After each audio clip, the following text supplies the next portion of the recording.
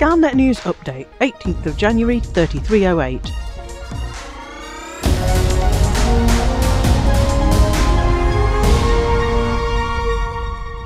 Aegis is to be wound down, with the three superpowers taking control of their own anti-xeno forces. The findings of the Baumann report have been accepted in full, with the military arm of Aegis to be terminated immediately, with an expected completion of the decommissioning in April. The research arm of Aegis, which was run by Professor Albert Esro, will be split up between the Federation, Empire and the Holloway Biosciences Institute in Colonia. The Imperial Academy of Sciences in Achenar and the Olympus Village University in Sol will both benefit from an influx of ex-Aegis scientists.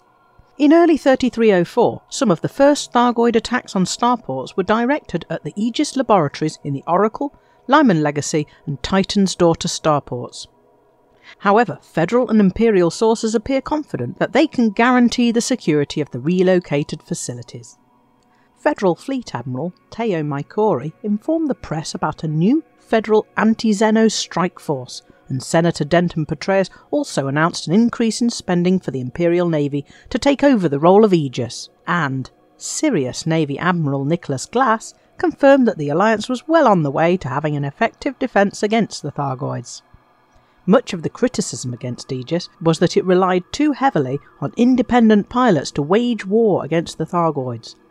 It will be interesting to see whether the Federation and Empire send Farragut battlecruisers and Imperial interdictors to tackle the Thargoids.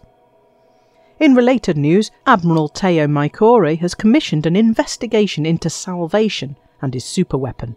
Just because Aegis is being wound down, it doesn't necessarily mean that Salvation is going to get it all his own way.